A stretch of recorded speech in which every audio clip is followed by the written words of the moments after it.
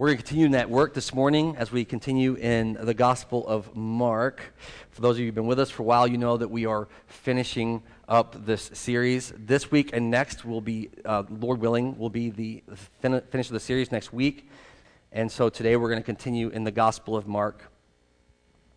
For those of you who've been with us, you know we spent a couple weeks on the crucifixion of Jesus, which is a hard and heavy topic, and it's felt that way. I don't know if you felt that yourself, but it's definitely felt that way as we've considered deeply the suffering and the price that was paid for sin in the world. But today we're going to come to what is essentially in the Gospel of Mark, the period on the end of the sentence. If you think about the entire narrative, we've been following Jesus, so much that we celebrate about Jesus, and then we get to this place where Mark puts this little, just end point on his gospel. So we want to spend some time thinking about why this changes everything that came before it. I'm going to ask you to do what we always do. I'm going to ask you to pray before we get into God's word, and then we'll turn there. So let's pray together. Father God, we thank you so much for the opportunities you've given us to follow you and to know you. We thank you for the power and the truth of your word, your gospel, the Bible you've had captured and recorded that we might grow in you.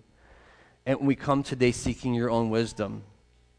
Father, we know that we have a tendency to chase after the wisdom of the world, but today, for this moment, for this time, we want to hear from you.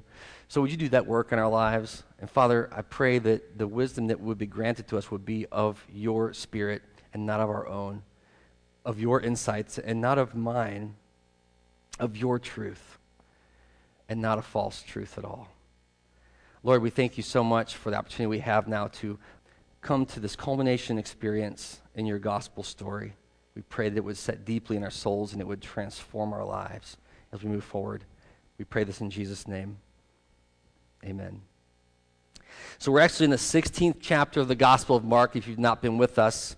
A couple slides behind here. There we go. It's on page 713 of the Bibles and the end of the chair rows if you didn't bring a Bible with you today. Otherwise, it's the very end, right before Luke. It should be literally right in front of the title page for Luke, probably for you. And I'm going to back up a little bit. I'm going to read some of the context from last week, and then we're going to jump into today's verses, which is 1 through 8. And so I'm actually going to start reading at 42 and verse 15 real quick. It was preparation day, that is the day before the Sabbath. And so as evening approached, Joseph of Arimathea, a prominent member of the council, who was himself waiting for the kingdom of God, went boldly to Pilate and asked for Jesus' body. And Pilate was surprised to hear that Jesus was already dead, and so he summoned the centurion who had watched him die and asked him if Jesus had already died. And when he learned from the centurion that it was true, he gave the body to Joseph. And so Joseph brought some linen cloth and took down the body from the cross, wrapped it in a linen, and placed it in a tomb that was cut out of a rock. He then rolled a stone against the entrance of the tomb. And we heard this last week, but Mary Magdalene and Mary, the mother of Joseph, by the way, I kept messing up last week. It's Joseph, was there where he was laid. They saw Jesus laid in the tomb. So now we're going to jump right in 16. When the Sabbath was over, Mary Magdalene, Mary the mother of James, and Salome brought spices so that they might go to anoint Jesus' body. Verse 2, very early on the first day of the week, just after sunrise, they were on their way to the tomb when they asked each other, who will roll the stone away from the entrance to the tomb? Okay, so I want to stop for a minute because this is the culmination of the Easter story, the culmination of the gospel story, the culmination of the life and ministry of Jesus Christ. And we've said that, and we spent much time meditating, and as did Mark, rightfully so, on the death of Jesus on the cross, why he must die, how he died, and what that does for sinners like us, the rightful position that we should have on that cross, like Barabbas, who should have died instead of Jesus. But now we have this weird timeline, and so I wanted to spend a minute working through the timeline. Last week in family group, we had some questions come up about what's happening here between the death of Jesus and the resurrection of Jesus, as we call it in the church, and why. What's going on? And so I want to go all the way back to Good Friday real quick and remind ourselves that he was crucified at 9 a.m. on Friday morning. Remember, at noon on Friday, about midday, the darkness fell over the land, and at 3, Jesus breathed his last. Now, I want to talk because the very first line here in 16 says, when Sabbath was over. And if you look back what we just read, Joseph went to Pilate because it was a Sabbath and he wanted to take down, it was a preparation day, that is the day before the Sabbath. And so as evening approached, it says, Joseph of Arimathea went to Pilate and said, can I take the body of Jesus down? And we have to have some functional understanding of the way the Jewish days and nights work so we could understand what this means. Because some questions that might come up for you, that have come up for me before, is like, well, how is it Good Friday and then Sunday, and he was 3 days later going to be raised? That's not 3 days, right? If I say I'm going to see you in 3 days, I usually think it's Sunday from Friday. How does that work? And then what's this whole Sabbath resting about anyway, and why is that a big deal? And then, not to mention, this is the Passover festival that's been happening for a week in Jerusalem. Remember, we've been following Jesus in and out of the Passover celebrations as he's been proclaiming the kingdom of God. What's going on here? So we have the 9 o'clock crucifixion, the noon darkness, the 3 o'clock death of Jesus, and what you have is you have the evening being the beginning of Sabbath. Remember, we talked about that a little bit, that in the Jewish calendar, Jewish understanding of time, that the days go evening, then morning is a day. And that's really hard for us to get maybe our heads around because in our culture we go morning and evening, right? So you say, oh, it's early in the morning now, right? And then, oh, it's tonight, and they'll still say it's today. But they would say it's tomorrow. And you might go, well, where does that come from in the Bible? Where does it come from? The creation narrative. Do you remember whenever God spoke everything into existence, he made everything, the word says, and it was evening and morning the first day. You see how that works? It's not like, and it was the next day in the morning. It was evening and morning the first day. Evening, morning the second day. And by the way, while we're talking about the creation narrative, let's real quick jump through and say it was 6 days, and then the 7th day, which started in the evening, God what? Rested. He stopped working. Creation narrative. So the Jewish understanding of the day cycle goes evening to morning. This is true to this day. I said if you go to a Sabbath celebration service in a Jewish house of worship, it'll be Friday evening is a Sabbath service. That's when they celebrate, and they can do no work on Saturdays to keep the law. So why that's a big deal is because we have Joseph here going to Pilate urgently saying, can I take the body of Jesus down? Because he has to do the work before Sabbath starts. Because he's a good Jew and he can't work on the Sabbath. And so when he goes to Pilate and says, the urgency here at 3 o'clock is, can I get Jesus' body down now and get him in a tomb? He has about 3 hours. It would all depend on sunset, by the way. The Sabbath began before sunset to be safe, and it would end when there were 3 stars appear in the sky. Did you know that? When 3 stars appeared in the sky, the next day, you know Sabbath is now over. But you had to honor the Sabbath. And so we have Joseph of Arimathea who goes and takes the body of Jesus and lays him in the tomb Friday night before sunset. And then Sabbath begins. So we have to understand that because what it says there in verse 1 is, when Sabbath was over then, Mary Magdalene, Mary the mother of James, and Salome brought spices that they might go to anoint Jesus' body. So they were showing up to anoint Jesus' body. I want to say one more thing about this idea of the timeline, then we're going to move on to this idea of the Sabbath rest. We're going to spend some time here because it's a big deal. What's Jesus doing after his death on the cross? What's he doing? We think he must have been doing something. I don't know if you believe that's what he must have been doing something, right? He must have been somewhere. Jesus himself had said in the same gospel, I think it was in Mark 14, I will be raised in 3 days. I will be raised in 3 days. If I had to do this because I just want to know. I'm like, well, now wait a minute. Is this a problem? Does this make sense? How does this work? And so I actually wrote it out on a piece of paper for myself. I just want to understand in my head, how is it 3 days? Because it was kind of bugging me. But if you think about it, Jesus died at 3 p.m. on Friday, right? So that's the day he dies, and then Saturday begins on Sabbath, which is the evening of Friday, we would say, and then all day until Saturday evening. You with me? Then, after Sabbath is over, it's nighttime, we would say, Saturday night, right? And the word says what? Very early on the first day of the week. This would be Sunday.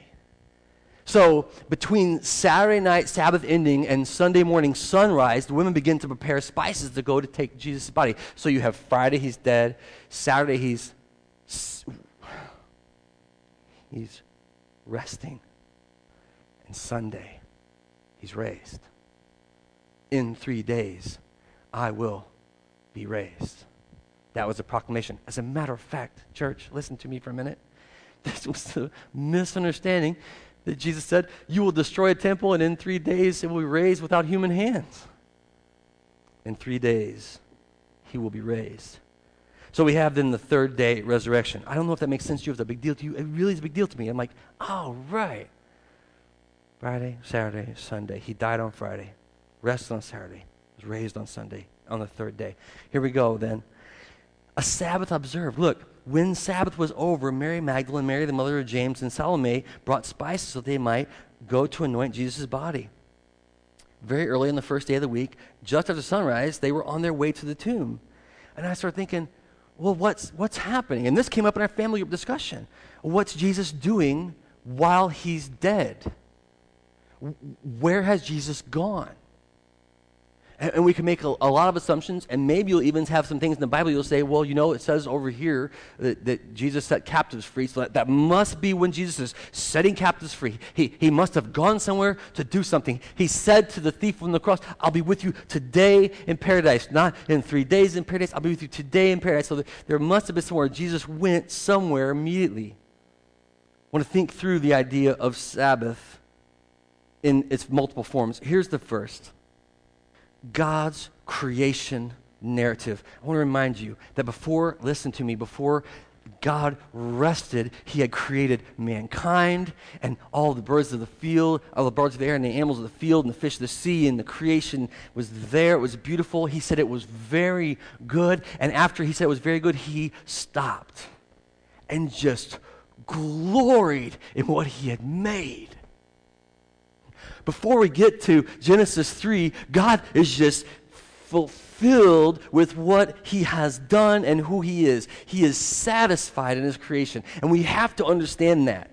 We have to understand that at that moment in time, God is completely pleased. He says it is very good. You remember he said, it's good, it's good, it's good, it's good. It's very good. And he rested just to enjoy his creation. Just to celebrate himself. God is pleased. Nothing else, listen, needs to be done. Nothing. He's finished.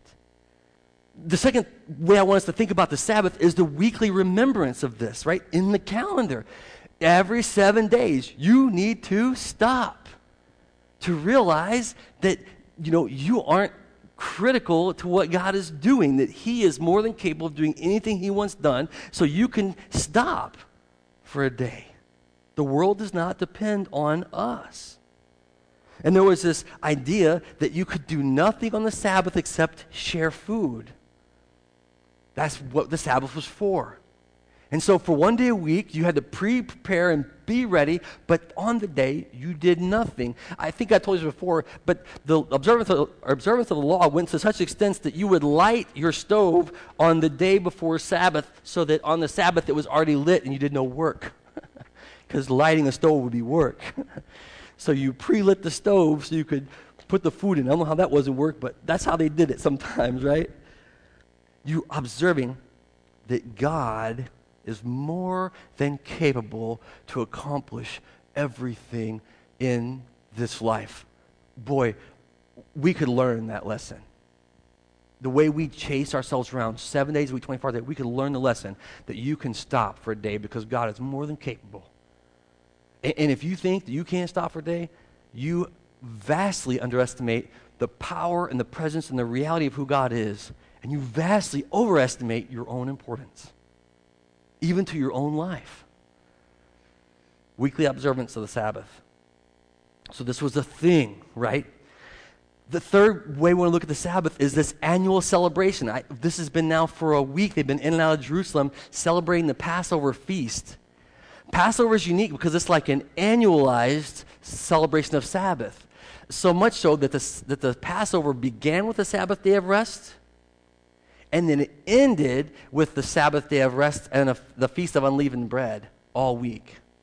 And to remember God's deliverance. You know this, right? Passover was to remember God's deliverance. But there were 7 days that they celebrated. And so I wanted to say that because that means that this Sabbath, when Joseph goes to Pilate and says, can I have the body? This is the high, holiest Sabbath. I mean, this isn't just another Saturday he has to stop working. This is the one they've been waiting for all year. You'll remember as well in the Gospel of Mark, it's recorded that they did not want to crucify Jesus and kill him now because it was the Passover. But it's happened. During Passover, Jesus has given his life for the sins of all people. And now there's this high holy day of Sabbath rest, annualized, remembered, and is the Feast of Unleavened Bread. By the way, there's so much we could unpack here, and we do not have time. But remember, Jesus said, beware of the leaven of the Pharisees. Beware. It's that little bit unleavened bread. It's perfectly clean. That's the Sabbath celebration that's happening here at the end of Passover. The perfectly clean, without error or flaw offering that God has made for his people.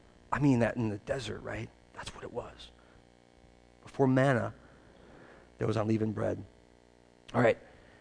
The fourth then is God. I want us to see in this Sabbath remembrance God's own work being done. Do you remember what Jesus said from the cross? He said, tetelestai, means it is finished. The work is done. We think about Joseph of Arimathea coming and saying, can I quick take down the body of Jesus? But Jesus had fully accomplished all the work that was laid out for him to do. Everything God had intended for Jesus to do, Jesus had done before the high holy observance of Passover. See, there's some error, I think, in our understanding of the biblical narrative when we read that and go, he must have been somewhere doing something.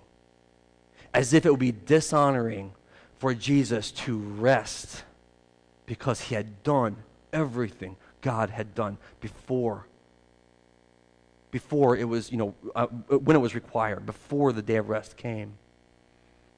There's this idea that everyone is at rest. Listen, God himself is observing Sabbath. Something else, though. So we have to see that Jesus and God observing rest. It's finished. It's done. But then you have the Jewish people continuing their Sabbath habits, we got it. Joseph of Arimathea, a man who was waiting for the kingdom of God, is like, we got it done. Whew. Think for a minute about the disciples who were being raised in this Jewish culture, and everyone's resting and they're mourning that Jesus has died. Like, this Sabbath must have been like no other. What must they wanted to go and do? What must they must have thought they were out. There was nothing else they could accomplish. They couldn't even follow Jesus anymore. Like, they literally couldn't follow him anymore because it was done. There was like a line in the sand and they could do no more. And so this Sabbath they sat and just waited. What can be done?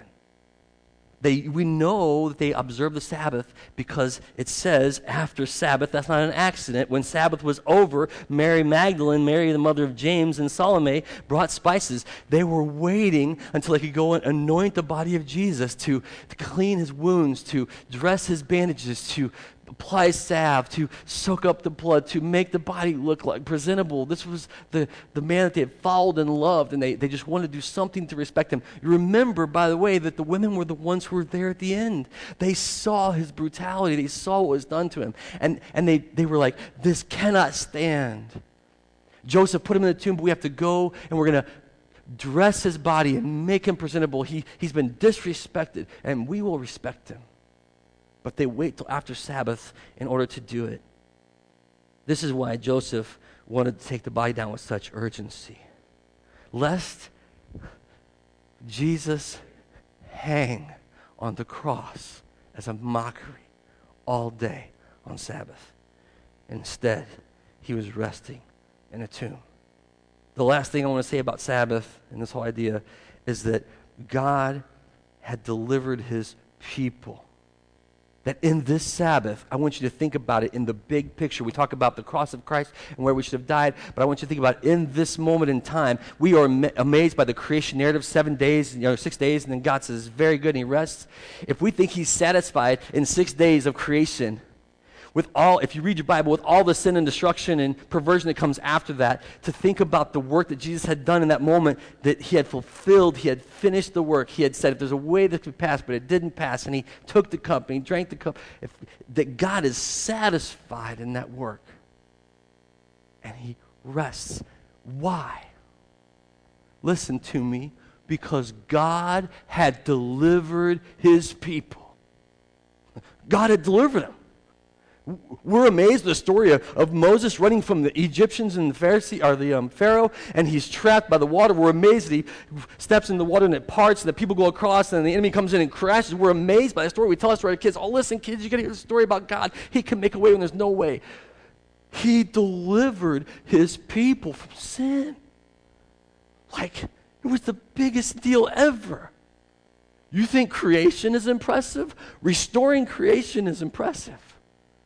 You know what I mean? You think you think your sin is a lot?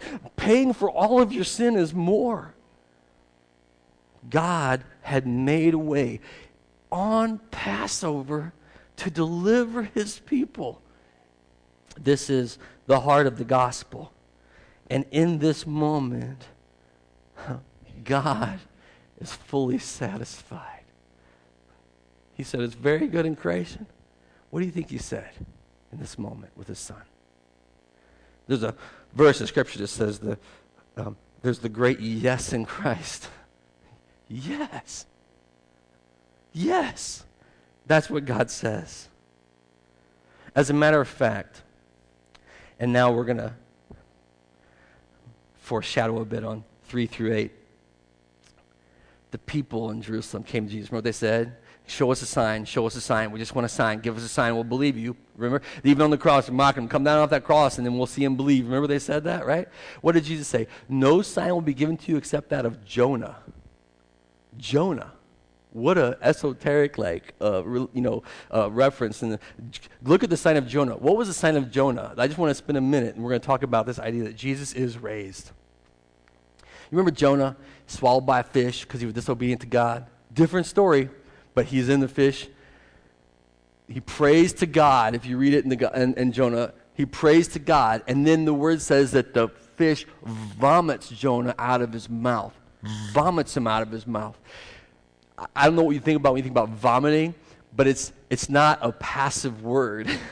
It's not like you just roll up and drop your tongue and go, at your leisure, make your way out. Expelled. And Jesus had told him, you want a sign? There's going to be a sign. The sign of Jonah. What's he talking about? Is he talking about a son of disobedience who would be forced by God to do what God was requiring? Oh, no, I don't think he is.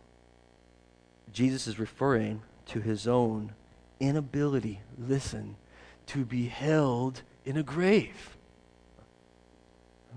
The fish spat out, vomited Jonah.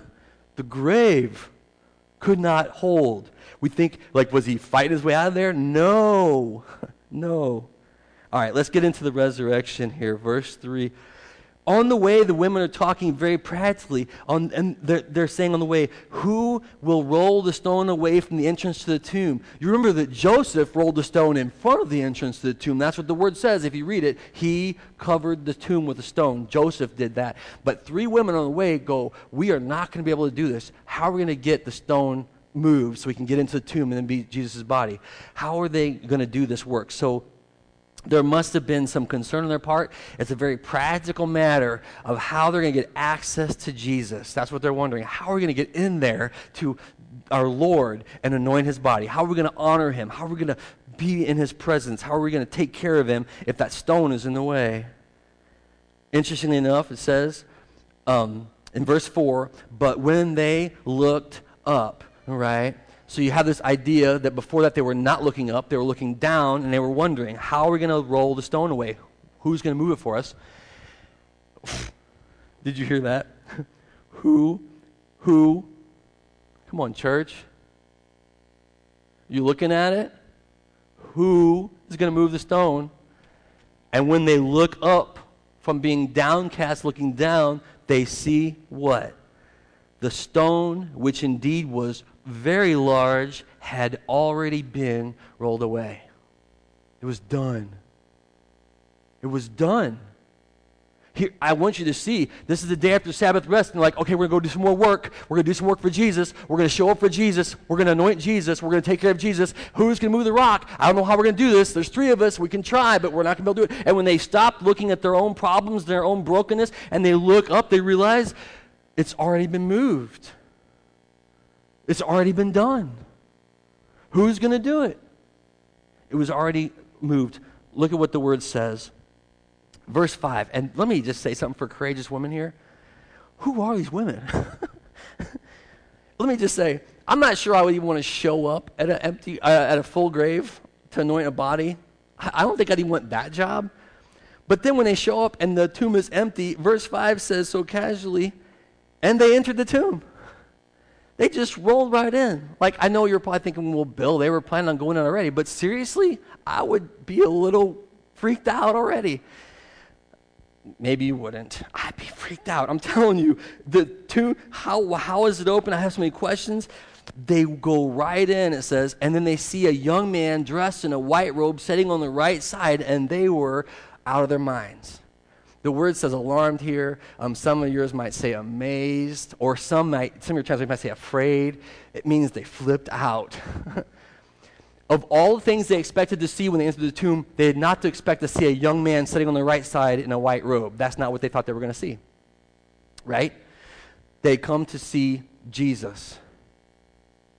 And they see a young man on the right side. I wish I could understand how exactly this tomb was laid out. I know there's been a lot of speculation about how it's laid out and, the way people were buried at that time and all that. But what must they have experienced going in there expecting? Have you ever been shocked? Have you ever been surprised? One of the favorite games that we play in our household is scare the person who doesn't expect it. Does anybody play that game? Yeah, there you go. So, somebody's like brushing their teeth or something, and you're walking by, you're in it, and all of a sudden you're like, oh, this is going to be fun. You back up, right? This is what experience. Like, they're going to go in there, and they think they know what they're going to see, and then, whoa, it's not what they expect, and they're out of their mind. Our family always says you can feel it in your fingertips. That's what they scare you good enough, you feel it in your fingertips. They were freaked out, man. Who's the young man? I've seen some places that says it's an angel, right? Who's the young man? This is a funny thing to me. Just an odd connection. I'll throw it out there. You all can chew on it and think about it if you want to. This word is used twice in the Gospel of Mark. Once here in the empty tomb, with a man dressed in a flowing white robe going to the ground. I've read it's supposed to resemble some authority, to have a long, flowing, white, by the way, gleaming, glorious. White's a hard thing to keep clean. The other place it's used in the Gospel of Mark, that word, is when Jesus is being handed over. And there's a young man who's following Jesus. And they lay hold of him. And he flees without his clothes. Isn't that strange? Isn't that strange, those two? I don't know what the connection is, but I looked, I'm like, what? That's the only place it's mentioned, here in the tomb, and that kid who ran away when they grabbed his clothes. It could just be an anomaly of the word usage, I'm not saying, but who is that guy? Who's the guy that flees when Jesus is captured and is there when he's raised? I'm not saying it's the same dude, but boy, that's interesting to me. Sitting there on the right side where they expect to find Jesus' body. Well, that's not the end of the story. We have to read it. What happens in the tomb? Why is this a big deal? They go in. There's a guy sitting in a white robe dressed on the right side, and they're alarmed. Look at verse 6. He speaks first. Don't be alarmed or stop flipping out. Stop freaking out. That's what he says to him, like, don't freak out so much, okay? You are looking for Jesus, the Nazarene, who was crucified. He's risen. This one who's in the tomb, it seems, was sent to tell them this message. There was an intention, I said earlier, angel, we think, oh, it's an angel. You know what I mean? I think they go in there and they're like, oh, who are you? And he's like, don't be afraid. Jesus, the Nazarene, the one who was crucified, isn't here. He's raised. He's not here anymore. Do you know, like, we have a hard time keeping things together. They must not have been listening to Jesus. To have this be an alarming thing. They weren't like, hey, let's go see the resurrection. And they weren't saying, like, let's go see the body. I mean, how many times are we like that? Don't flip out. I love what the word says here. This Jesus, the one you are seeking, the Nazarene, the one having been crucified, he is risen. Lest you be confused what we're talking about. That Jesus. Lest you be confused what we're talking about. The bloodied, beaten Jesus. Lest you be confused, the one that was mocked, spit on, punched in the face, ridiculed, tested, and laid in the tomb. That Jesus. He is risen. Whew. The words come so quickly. He is risen. Can you imagine? I mean, we talked about this idea. Jesus said it'll be the sign of Jonah, right? I won't be there. This is the one. He is risen. Look at what he says. He is not here. Look at the place where they laid him. You ever think that's funny, the they language? Look at the place where they laid him. You saw it with your own eyes, ladies. You saw where he was. He's not here. He's risen. Verse 7. This is what we get. So you have this messenger who's there at the tomb to tell these women what's going on. I'll just speculate for a minute. What happens if they show up and there's an empty tomb and there's nothing? What's the implication if there's no message from God in this moment about where this Jesus that they've come to anoint is? Right? There's some purpose in God's communication that would kind of forestall any misunderstanding about exactly what's happened. He is risen. Look where they laid him. He's not here. So that's a message to the ladies, message to the women, right? These faithful women. Can I just ask a question, by the way? Where are the guys at? Where are the guys? Like, do you think that Joseph and Nicodemus were like, we did enough. We're not going back to the tomb. Do you think that they knew maybe that they were watching the tomb for grave robbers? They want to make sure no one messed with it? Maybe they were afraid for their lives. If we go back, we're going to be so... What about Peter? Where's Peter? Sitting there. The women go in. All kind of connections here, folks. Listen. If you're one of those people that you want to talk about the Garden of Eden, who sinned first, you ever read the Bible like that, Like, you see what happened there? Eve took the apple. Oh, Eve. And then Adam said it's all her. Remember the whole sin debacle in front of God? It ain't my fault. It's her fault. And they're all naked and covered up like this. They're embarrassed about their humanity. They're embarrassed about the sin in the world. They're all freaking out. It's her fault. And that's not my fault. It's that thing's fault. Listen, if you want to get all on that rampage, awesome. Then say this. But those women, they stayed. Those women, they watched Jesus give his life. And those women, they got up the day after Sabbath and they went to the tomb because they were faithful. They saw something in him. And God blessed them. He's not here. A message for the women. Listen, you guys, go tell him. Go tell him. That's what so the message is first to the women, and then for the women to go and share. Look at verse 7, it's a command to the women. But go and tell his disciples and Peter, he is going ahead of you to Galilee, and there you will see him just as he told you. That's not just as he told you. He's saying, you go tell those disciples just as he told them that he's going ahead of them in Galilee. You have a job to do, women. Go and tell others about Jesus. That's what the command is here. Go and tell the disciples. And let's just, for a minute, talk about this. He says, go tell all the disciples and go tell Peter. Isn't that interesting? Go tell all the disciples, those who are learning to follow Jesus, about this resurrection. And go tell Peter. For a minute, I just want to try to get in his skin a little bit and say, why this message of urgency and why in this way?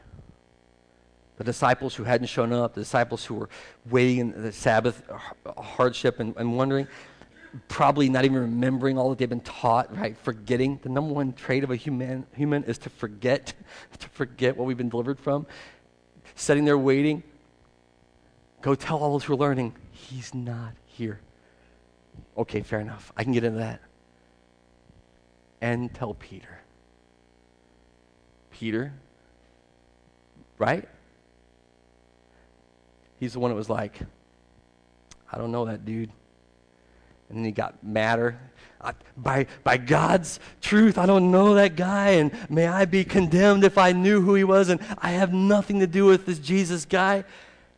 One of the Gospels records that Jesus sees Peter in that moment of betrayal. Here, hey, go tell the disciples, and please go tell Peter that he's not here. He's raised, and he'll meet you in Galilee. What an awesome moment it must be. What an awesome message for Peter, the one who betrayed Jesus, to know that he's not here. I want to tell you a story real quick.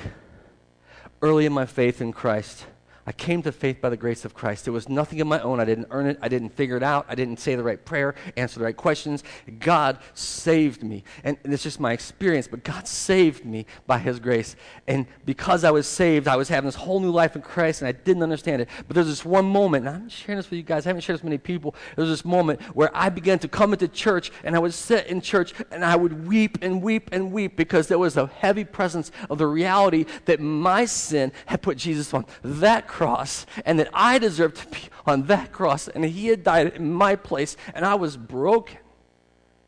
I was broken because of that, and I would weep. So much so that people around me in church would say, what's wrong with Bill? Why is he crying all the time?